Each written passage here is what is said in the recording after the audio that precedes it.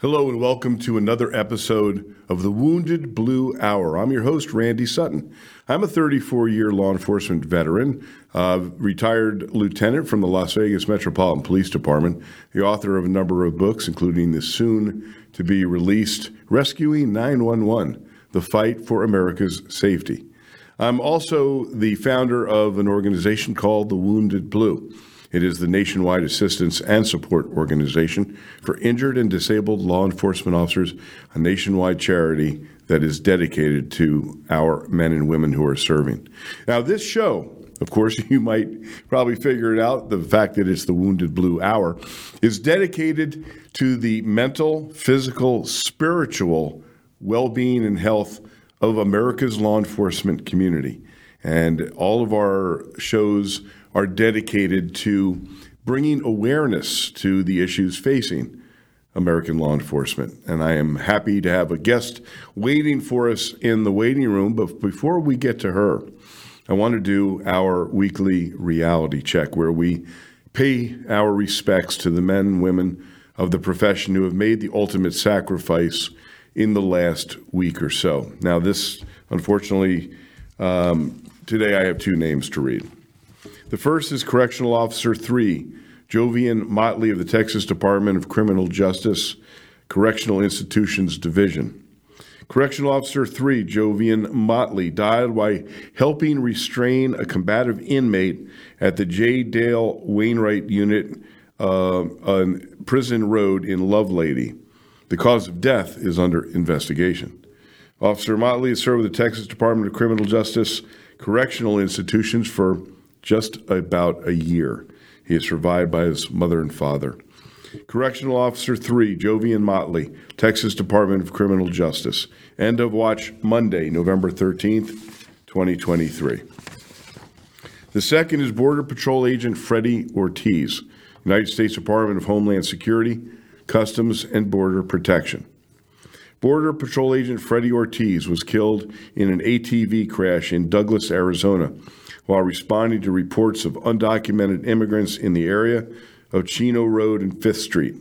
His ATV left the roadway and struck a utility pole as he drove along International Drive while searching the area at about 7 p.m. The collision caused the ATV to overturn, and he suffered fatal injuries. Border Patrol Agent Ortiz was a U.S. Navy veteran. He had served with the United States Border Patrol for 13 years, assigned to the Douglas Station, Tucson sector. He is survived by his mother and stepfather. Border Patrol Agent Freddie Ortiz, United States Department of Homeland Security, Customs and Border Protection. End of watch Tuesday, November 14th, 2023. Each of these officers gave their lives in the line of duty, serving and protecting the citizens of their community. Now, two more officers gave their lives. Now, we are fast approaching the end of November, and the statistics for the number of police officers shot in the line of duty are updated just after the end of the month. But as of the end of October, 325 officers have been shot in the line of duty, an astounding number. And that doesn't count for all of the other injuries that have been sustained due to physical conflicts and attacks physically. So, I give this statistic every show, but it's just too startling not to. And that was that last year, more than 60,000 American law enforcement officers were physically assaulted in the line of duty. 60,000. Remember, there's only about 700,000 cops in all of America. And so that's a pretty stark number. So the danger is there. The physical danger is always, always present. But there's other forms of danger as well. And my next guest, who is the widow of Sergeant Joe Morgan of the Des Moines Police Department, has a lot of insight into that danger as well. So let me welcome to the show, Jen Morgan. Jen, thank you so much for taking the time to join me here in the Wounded Blue Hour. Absolutely. Thank you so much for having me. Having this conversation with you resulted from, this is actually part 3 of a special report that I did the last 2 parts with your husband's old partner and very, very close friend, Matthew Hunter. And we did one show 2 weeks ago, another one last week, and it was regarding how he was treated once your husband committed suicide, and how it affected him. And post-traumatic stress was a true factor in his life as a result of your husband's death. And then the way the department treated him personally, and the way they treated the death of your husband, and that had a dramatic effect on on Matthew's mental health and well-being, and he wound up suing the police department and the administration for wrongful termination when the chief decided based on a misdemeanor arrest charge, very minor charge that was post-traumatic stress related, decided to terminate him. And he fought it all the way. And recently a jury awarded him $2.6 million in a settlement, or in actually a conclusion. It wasn't a settlement. It was a jury. It was a jury finding.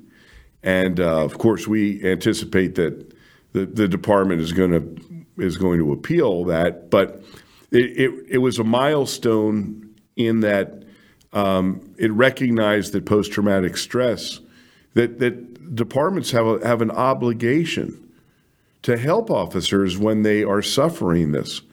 So now let's go to your story, and you're an integral part of this entire story. It began with you and began with your husband.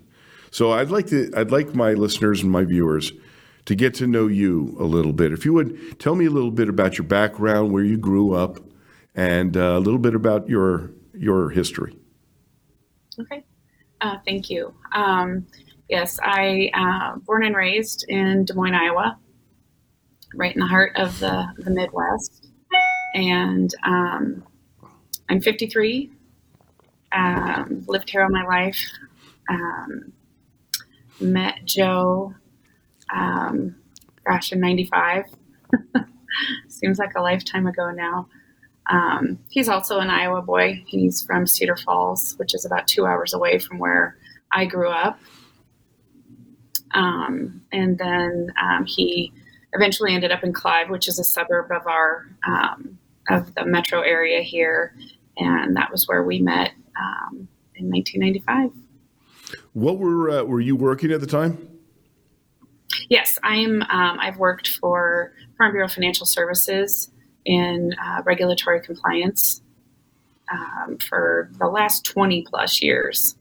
How did you two meet? We met through a mutual friend. Funnily enough, he was friends with this officer. This guy was an officer in Windsor Heights, which is another suburb, and we were all out at the same club. And Joe asked me to dance to a fast song, and if you know either of us, that was a poor choice. But I said I don't dance, and I said to this because it was a fast song, and he said, well, if I wait for a slow song, I might miss my opportunity, and you could say I was hooked from there. So it literally was love at first sight. It was pretty darn close. Yes. Pretty darn close. So you two dated, and how long were you dating before he gave you a ring?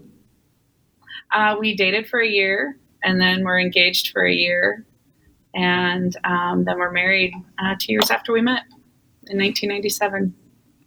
97. I guess you could say that was a lifetime ago. Yeah. Tell me about his law enforcement career. Yes, he started in Cedar Rapids, Iowa, which is another town here, mid-central Iowa area.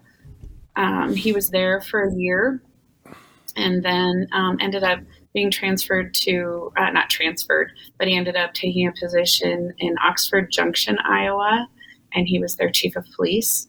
He was a one-man department. I always say his best stories came out of Oxford Junction because he dealt with it all. He was there for, several years, and made lifelong friends there, people that I still talk to today. We still visited Oxford Junction. He tried to get back at least annually to visit friends or their friends from Oxford Junction that would still visit here. But he was pretty proud of his time in OJ. He ended up building the department to, I think he had 2 full-time officers and then another part-time officer. By the time he left, he had contracted with some other towns in the area, but Oxford Junction was very small. 1 stoplight, no fast food. But one county, one Mountie, right? Yes. Like I said, his best stories came out of there because, boy, he dealt with everything every time, day or night. But after leaving Oxford Junction is when he came to the Des Moines area. He was in Clive for many years, Clive, Iowa. And that's where I met him. That's where he was working. Was he a Clive police officer? Yes, he was. Okay, so he was a chief of police of a one-man department for several years, and then he became a police officer in a little larger town, I'm taking it? Yes. It's a suburb of Des Moines. Mm-hmm. Okay, and then he went to the big city of Des Moines. Yeah. He's, his whole time in Clive, he always told me that he wanted to go to a bigger department and he wanted to apply for Des Moines. So I supported that. Sure. So, so he now joins the Des Moines Police Department. Do you have any children by this time? He had a son when we met. So, but that was it at that time. Just Andrew. Okay. So now he becomes a Des Moines police officer. Tell me about his career with Des Moines. Yeah. It was kind of a big jump for him going to Des Moines. They have their own academy. So even if you're a certified officer, when you get hired by Des Moines, they hire an academy class at a time. So it's to kind of build that community and camaraderie amongst the officers and have everyone go through together. So that was kind of a big adjustment for him. He was one of the oldest in his academy class, I remember him saying, and they run a pretty tight ship. He had his uniform, which I ironed for him, and your ID had to be on, a certain way at a certain height and all these things. So we'd measure that with a ruler every day. And they kept him pretty busy. I think probably designed to keep the younger ones out of trouble, but they had to type up their notes from class each night. And then they had weekly spelling tests, which I thought were going to be the death of both of us because he was not a speller. Well, I went through a similar. I was a police officer in New Jersey for 10 years before I joined Las Vegas Metro PD. So when I got hired by Metro, I had to do exactly the same thing. And going through the police academy as an experienced police officer is a different kind of experience. But in essence, you went through the academy with him. Yes. I get it. I understand. So he began his career all over with Des Moines, and then so he gets on the road. He served how long with Des Moines before he took his life? 23 years. 23 years. Okay. He started in 97, so it was the year we got married, or 98. I take that back. 98. Okay, so he was already an experienced cop by the time he joined Des Moines. So he had a total of about 30 years in. Right. Okay, that's significant. I was not aware of that. That's very significant. So let me ask you this. Did you notice any changes in him from the time, because you were with him since the beginning, basically? Mm-hmm.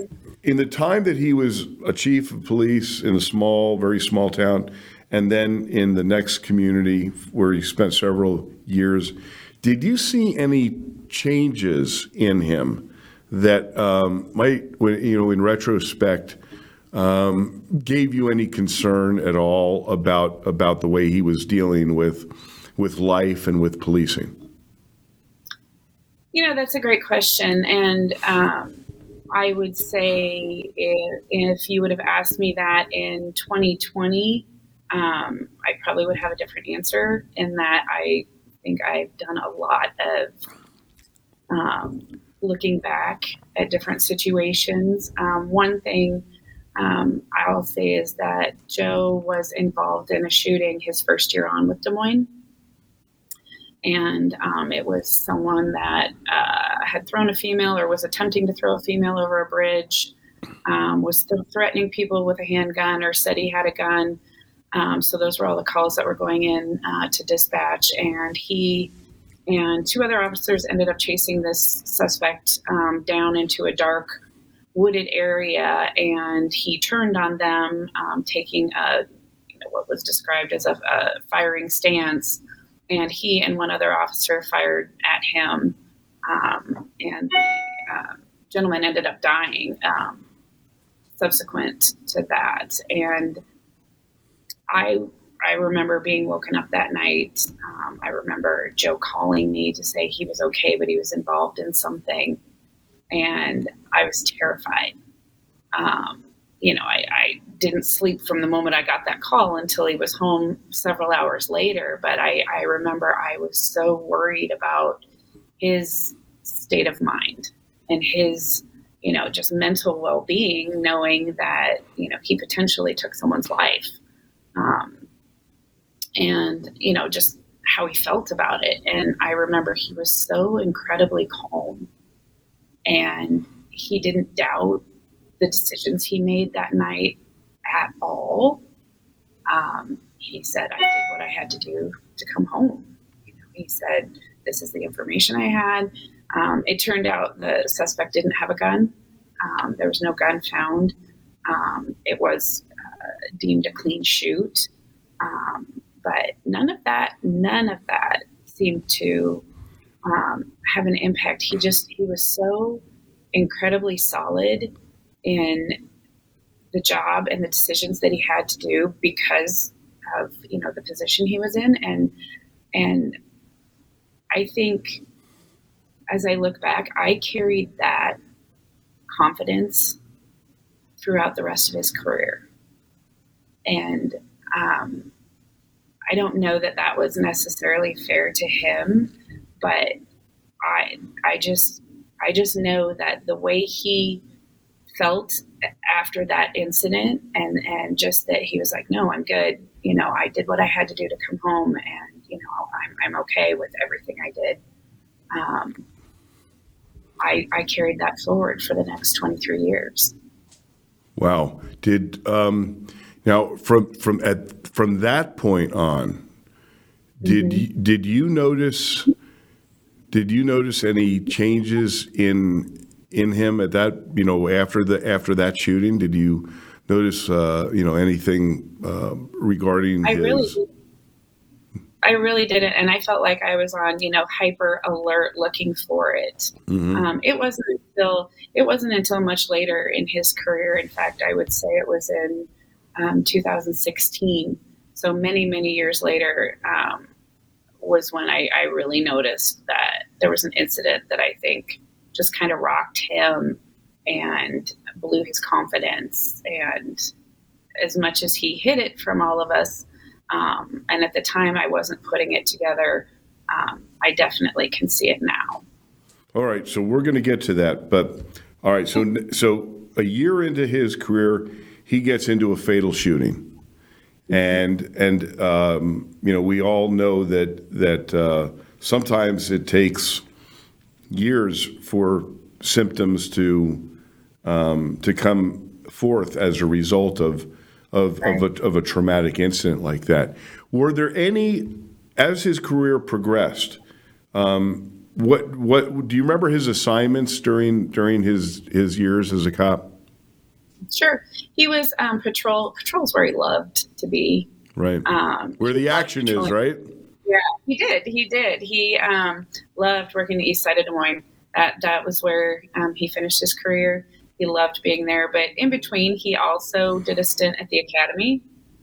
And he really enjoyed that as well. He liked working with the new recruits. He liked just all of the different administrative parts of it. Of course, the hours were good because it was Monday through Friday days, which, we had never had in our relationship. And we joked that it would either make us or break us spending all of that time together. But no, those were the two main. He worked different shifts. He did try to do overnights for a while after he was out of the academy, and that was 11 to 6, I think, was that shift, and that was brutal. We had a small daughter at that time, and while he thought that schedule would work for us, we found that he wasn't able to sleep when he got off work in the morning, and he was just really struggling to get his body to calm down. And so then by the time my daughter and I got home in the evening, he's growly. He hasn't slept. So we would go down to the basement and, try to give him some quiet time before he had to leave for work in a few hours. But that was a brutal period. And I remember he called me one night and he said, "Hey, there's a spot opening patrol for evenings." He said it'll be 1 to 11. And he's like, "What do you think?" And I'm like, "I think you should take it." He laughed. He said, "Good, you did." So we found that 1 to 11 shift worked a lot better for our family going forward. And so that's where he stayed. Now, children came along. Tell me about your kids. Yes. We have two. Andrew, who is 28, and Ava, who is 18. Great kids. And my daughter actually wants to go into law enforcement. She's studying criminal justice at Iowa State right now. Wow. And we've had a lot of conversations about that. But she's incredibly passionate about the mental health side of law enforcement, and she wants to be part of the change going forward. And so I can't not support that. Wow, that's very admirable. Good. Most police families are trying to tell their kids to become firefighters now, because of all the right? all the insanity. Okay, now he spent the rest of his time on patrol. When did he get promoted to sergeant? Ooh, I don't know the year he got promoted to sergeant. But he was a sergeant for a number of years. Oh, yes, quite a while. That was essentially what broke up he and Matt from being partners, because as a sergeant, he wouldn't be partnered up with anyone, and so Matt gave him a lot of grief about that. I bet he did. Breaking up the duo. So, and I want to talk about that for just a moment. So they rode partners for quite a while. Mm-hmm. Yes. And they were extremely close friends. Yes, by far Joe's best friend. And his family, Joe's family, and you and your family became close as well. Oh yes, very close, very close. So spending time with them, and basically, it's kind of like an extended family. Oh, 100%, and how when two people get together that know each other so well, I mean, those two could finish each other's sentences, and they tell stories, and of course they get embellished, one more than the other, and depending who's telling their version of it. But yeah, they go way back. All right, so we're coming up on a hard break, and then when we come back, we're gonna continue this discussion and kind of bring it closer to to home. So we'll take a quick break, and we'll be right back.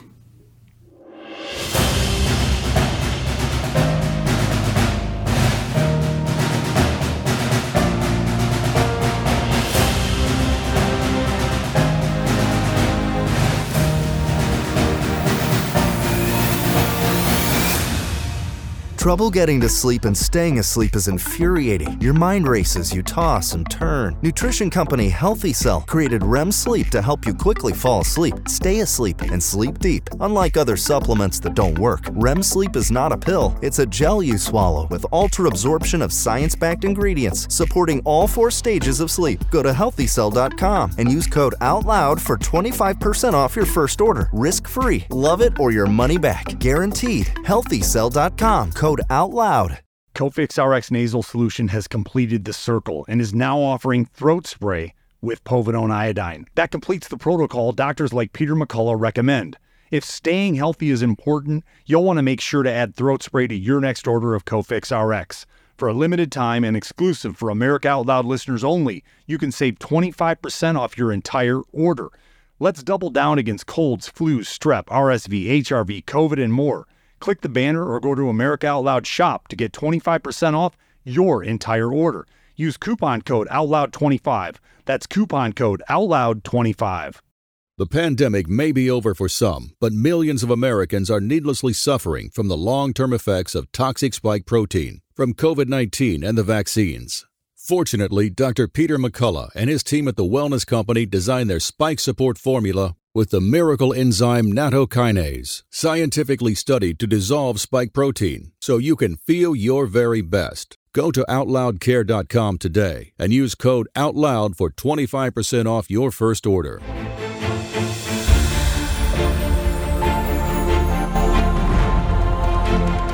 AmericaOutloud.news is beaten to the pulse of our nation. We know when you're angry, troubled, misled, joyful, and thankful. We know you because we are you. Join us as we explore the most important issues of our time.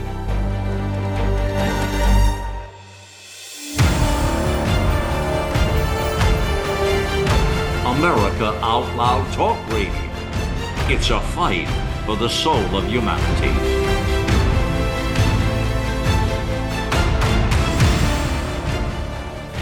One Nation Coffee. One Nation Coffee. Patriotic, veteran-owned, very, very good coffee. I actually went down and visited their roasting facility and met with the folks down there, John and his crew, and they are amazing people. The coffee is delicious. You order it online. They bring it right to your house. You can get the ground coffee. You can get beans. I like to grind my own. They've got also got these, the containers that you put in your Keurig or whatever that thing is called. So One Nation Coffee. Go to onenationcoffee.com. Order your coffee, and you'll get great coffee, and you'll be supporting a patriotic company that supports the Wounded Blue. So go to onenationcoffee.com.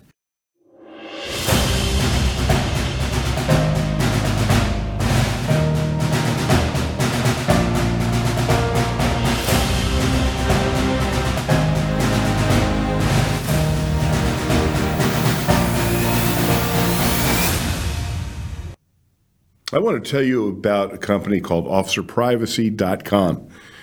You're asking yourself, what the hell is officerprivacy.com? Well, I'll tell you. It's an amazing company that helps keep law enforcement officers safer. How do they do that? All right, so Pete James, the owner, was a retired police officer from California, deep into the technological aspects of law enforcement. And he discovered that you can find so much personal information on the internet about anybody, including police officers.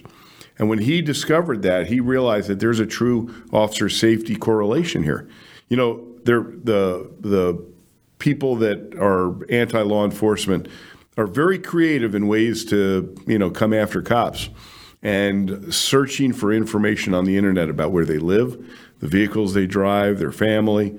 It's really an issue. I didn't even pay attention to it. I had no idea until Pete told me about it and said, he was forming this company called officerprivacy.com that would help get that information off of the internet.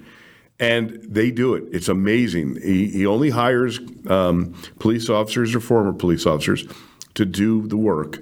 And it's pretty complicated. They got to go in there. They got to scrub stuff off the internet. And they did an amazing job with me. They showed me how easy it was to find out information about me. And then over a period of several weeks, they were able to scrub it off. It's amazing. So I urge you to go to officerprivacy.com, see who they are, see what they do, and you owe it to yourself, you owe it to your family to take this as a serious issue. Officerprivacy.com. Tell them Randy sent you. Thanks. All right. I want to talk to you about the Wounded Blue. The Wounded Blue is the National Assistance and Support Organization for Injured and Disabled Law Enforcement Officers. It is a nationwide charity, and all of the members of the peer advocate support team that make up the backbone of the Wounded Blue are police officers, law enforcement officers who have been shot or stabbed or beaten or run over, but they have faced either serious physical injury or emotional and psychological injury as well. You see, at the Wounded Blue, we recognize that post-traumatic stress can be as real as a bullet. And combating that takes a massive effort. And that's what the Wounded Blue is for. We've helped more than 14,000 police officers in the last 4.5 years. We actually went active May of 2019 during Police Week and have saved lives. If you are a law enforcement officer and you're struggling because you've been injured in the line of duty, because we don't understand how we're going to feel and how we're going to be treated until it happens to us, and it's a very lonely journey being injured in the line of duty. Negotiating through this insane workers' comp situation, the way departments treat their cops is abysmal in many, many places, and so knowing that there's somebody that cares, that the Thin Blue Line family really does exist, and that is the Wounded Blue. So if you're struggling, reach out to us. Go to thewoundedblue.org, hit that contact button, and contact us by phone. We have a hotline, 844-TWB HERO, and reach out to us. Now, here's the other end of this plea of mine. It is a plea. We're a charity. We are only funded by donations from people like you, and we are desperately in need of donations.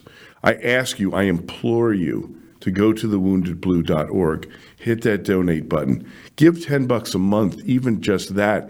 We will really, really utilize it to the best that we can put that money to use, and that's for the emotional, mental well-being and treatment of police officers. So please, I urge you to go to thewoundedblue.org, hit that donate button, give what you can. Now, if you are a corporation and you want to become a sponsor of this program or the Wounded Blue and many of our programs with the Wounded Blue, contact me personally, randy@thewoundedblue.org. That's randy@thewoundedblue.org.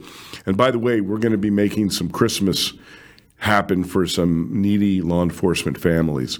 And if you want to participate in that, those are incremental donations of $500 for each family. If you want to sponsor a family at $500, call me or contact me, randy@thewoundedblue.org. And I appreciate that. Thank you so much. Let's get back to our guest, Jen. Thanks for waiting for me, Jen. All right, so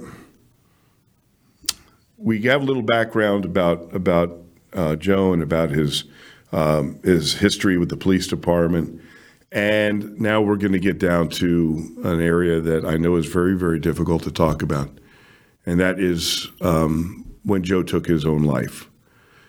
Can you tell me about that night? Yeah, I mean, it was the most normal day. It was a beautiful day. It was COVID, so I was working from home. He was off work. I remember that morning. I remember asking him why he wasn't going to the gym, and he said that his elbows were bothering him, so he was just taking a break, which wasn't unheard of. He was sitting out on the deck drinking coffee, and I decided to move my laptop out there and enjoy the morning with him. And I remember he went and got me he was big into comic books and all things Batman and DC and Marvel. So he brought me this Batman box that I could set on the table out there so my computer was a little higher. And we just sat out there and enjoyed the beautiful morning. I worked, and then over my lunch hour, we took the dog for a walk and chatted. Nothing unusual, nothing bad. And then in the afternoon, he was futzing around, I call it, and I was working at the kitchen counter. And about 3:45, he came walking through the house, and he just said, "Hey," he was in gym clothes. He's like, "I'm going to go get a soda." And I said, "Okay." And that was the last time we spoke.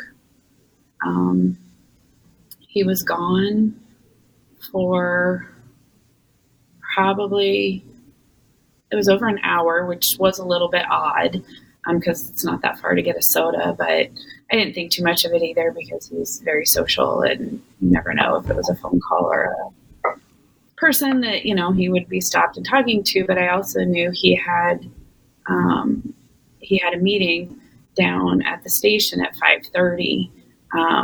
New promotions had just come out, and he was going down. I think it was like a new squad meeting or talk to the new commander or something that he had to go in for. So my daughter had come upstairs, probably around 4:30, and she said, "Where's Dad?" And I said, "He went to get a soda." And she's like, "Not back yet?" And I remember I looked on my phone and checked his location, and I saw he's in the driveway. And we both laughed, and she said, "He's probably talking to somebody." And I said, "Yeah, you know him." And she went back downstairs, and I went in the bathroom, and it was half an hour later, about 5 o'clock. I thought, he must be distracted. He must be talking to somebody. I know he's going to want to change before he has to be downtown at 5:30. And so I went out through the garage, and he was in the driveway, and he was dead in his vehicle.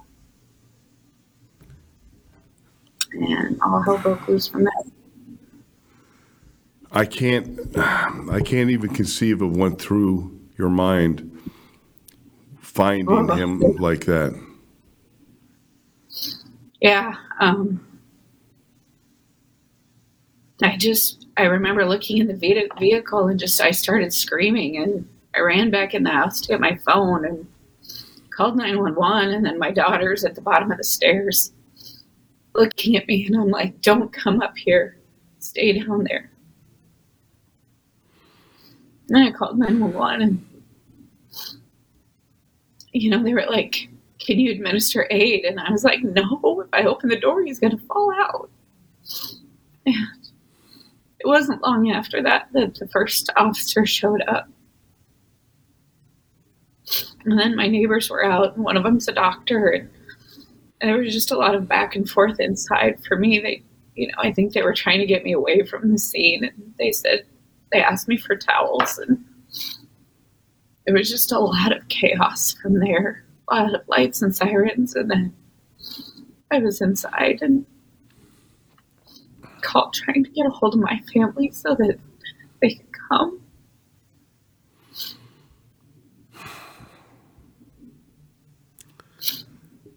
The first officers that were at the scene. Yeah. How did they react with you? They were actually, they were very good.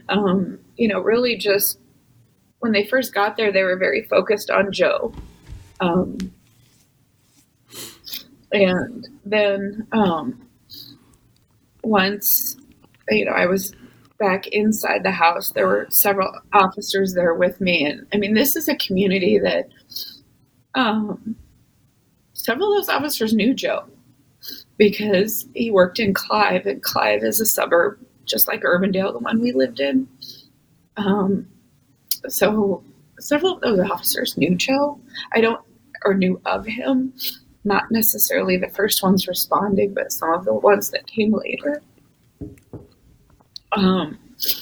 And so I remember them, just kind of asking me questions, of course, like what had happened and if there was, if he was upset or, and I'm like, no, I'm like, I could not understand what I was seeing and what had happened. But then it was just a flood of people and officers. And, I think the entire Urbandale Fire and Rescue and PD was there. One of our good friends and an old neighbor was Urbandale PD, and he came. And then people from Des Moines started showing up, and, my daughter called our son, and I called Joe's sister, and his parents were 2 hours away, and I'm like, I can't call them with this news.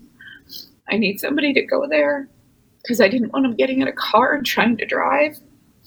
Sure. Just a lot of shock and disbelief. Utter disbelief. And when, some of the Des Moines officers showed up, they were just like, could it have been someone else? Could it have, been an ambush? And I'm like, I don't know. I'm like, I don't know.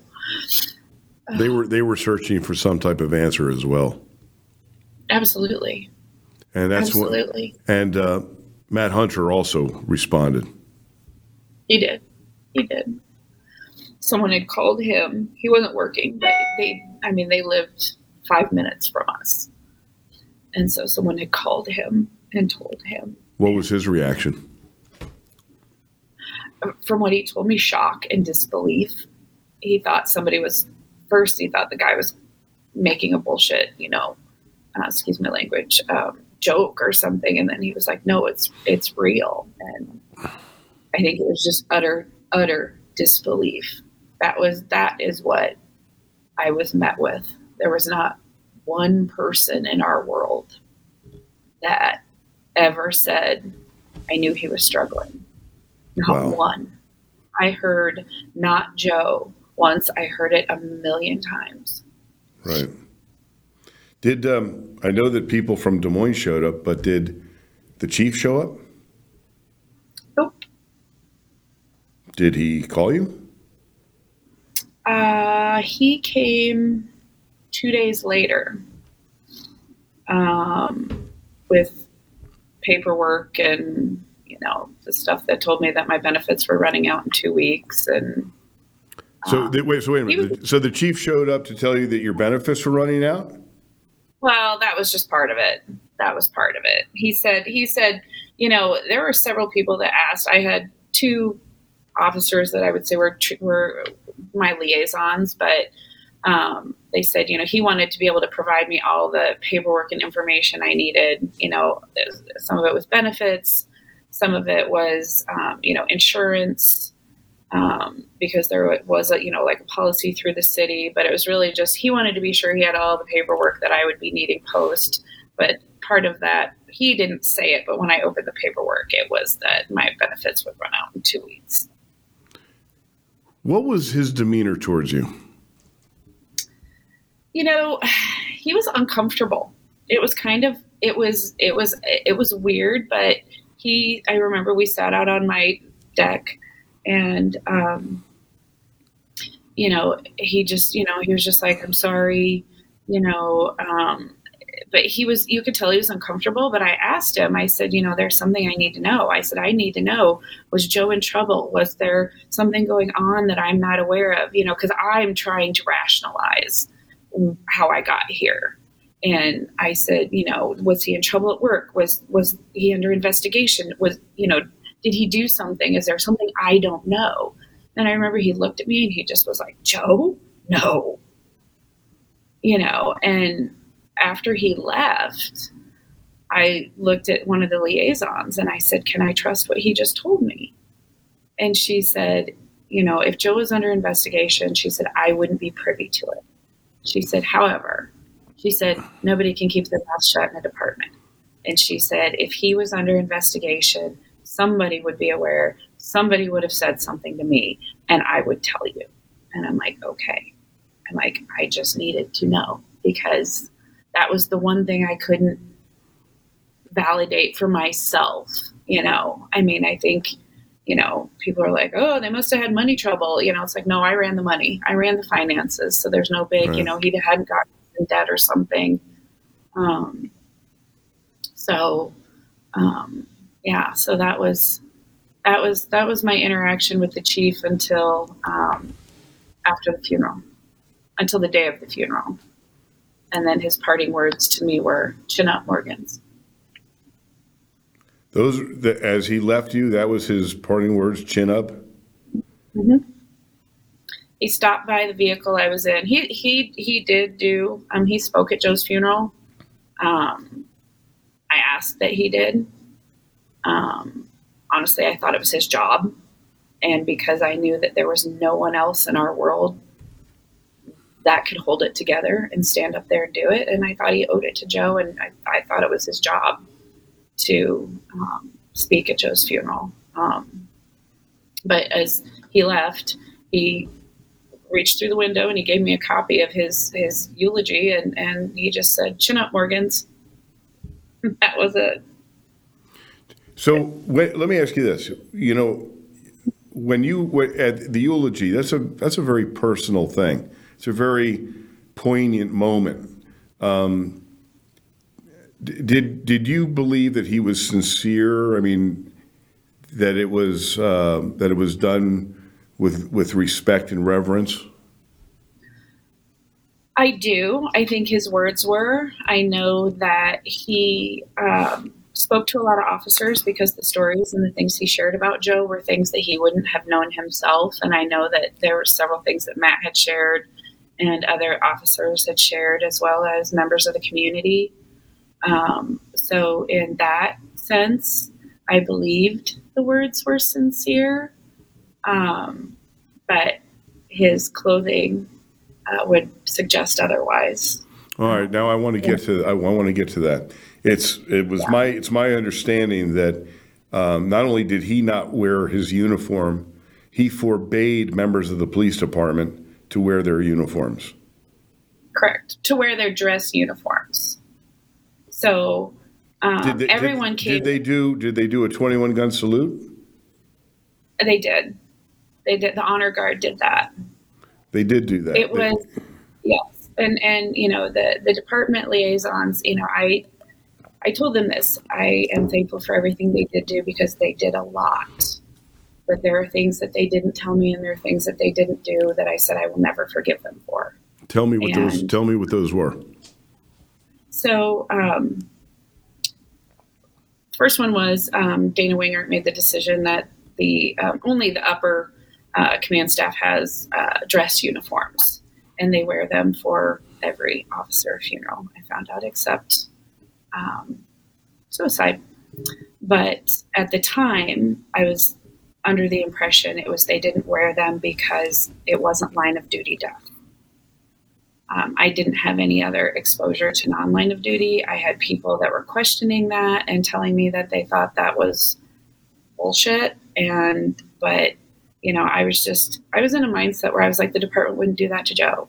They wouldn't do that to him. He gave them 23 years. They said they would take care of him. I'm like, they wouldn't do that.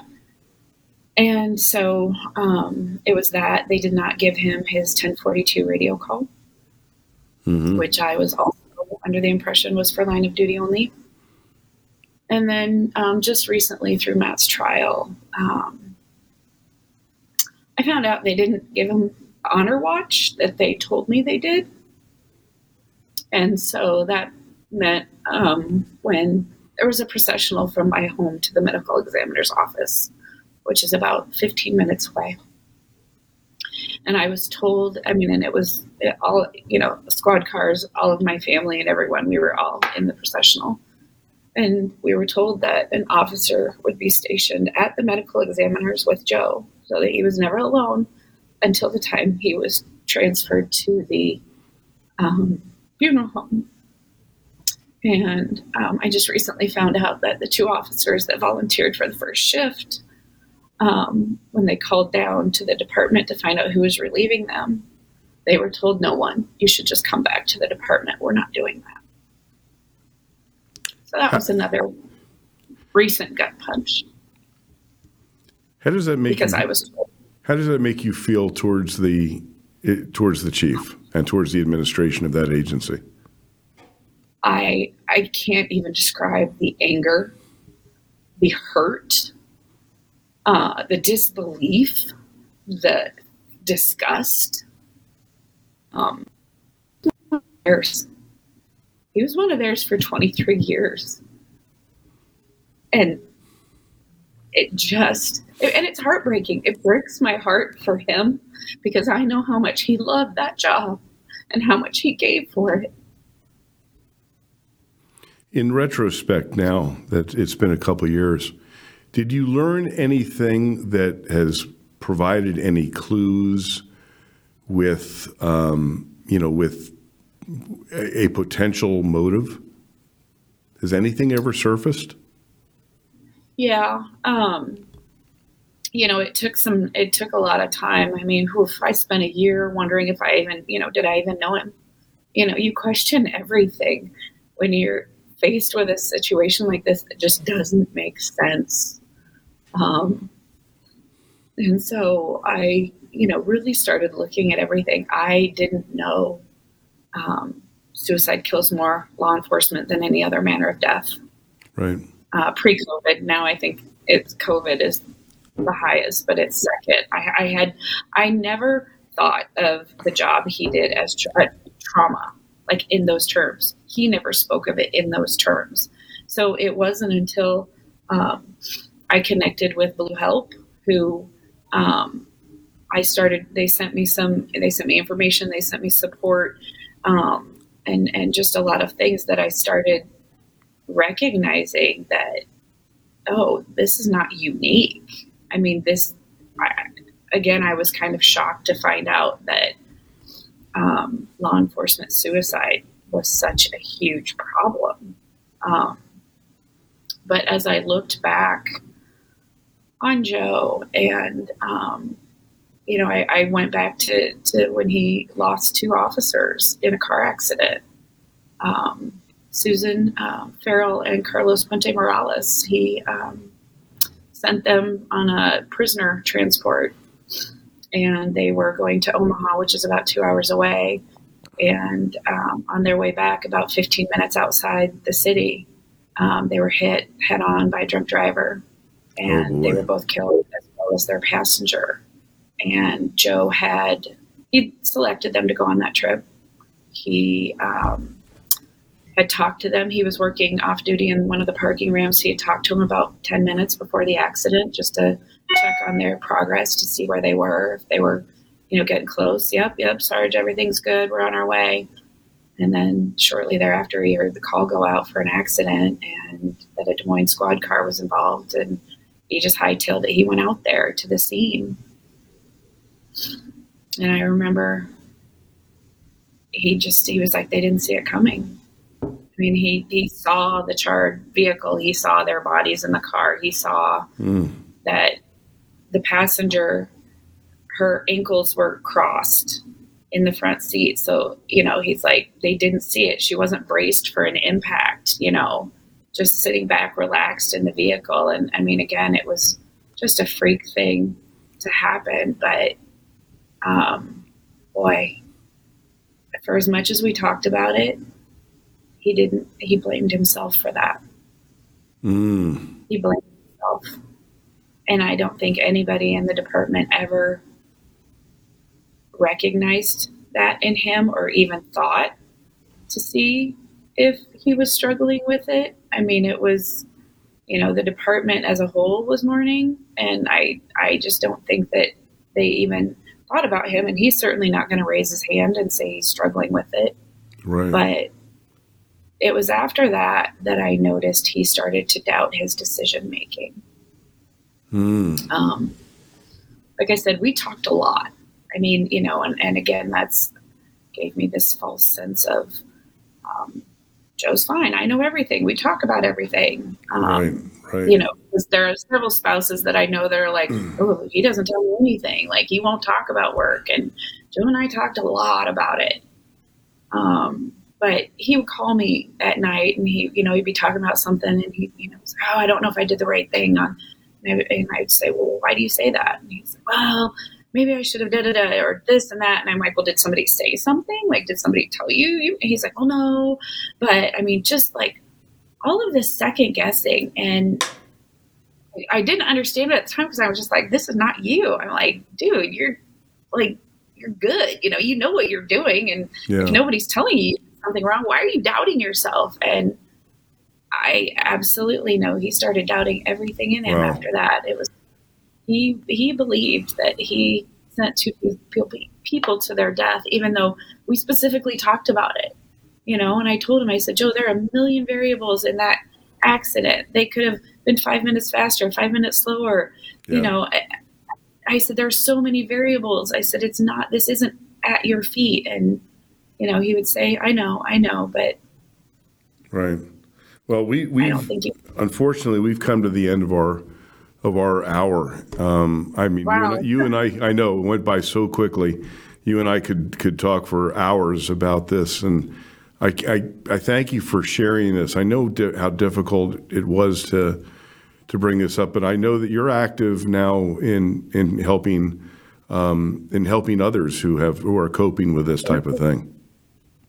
That, and just educating. I mean, people need to be aware. There needs to be greater awareness around this issue, because, I'm not saying I could have saved him, but boy, having some sort of knowledge of what to be aware of or what to think about. I mean, the amount of times that he brought certain things up, in hindsight could have been a trigger. Again, hindsight is 20/20. But sure. This is a big issue, and it's not something to be ashamed of. It's something we need to talk about and raise awareness around. You are 100% correct, and that's why I'm so happy that you took the time and the personal, involvement to join me here today. Thank you so much. I know that it's still painful for you, but I know that you're doing your very best to help others, and that is a true legacy. So thank you so much for joining me, Jen. Thanks for joining me here on the Wounded Blue Hour. Thank you so much for having me. Thank you. I'm afraid that's all we have today. I hope that you enjoyed this show. It was poignant. It was important that you hear it, and it really brings law enforcement suicide to the forefront. I'm Randy Sutton. We'll see you again next week.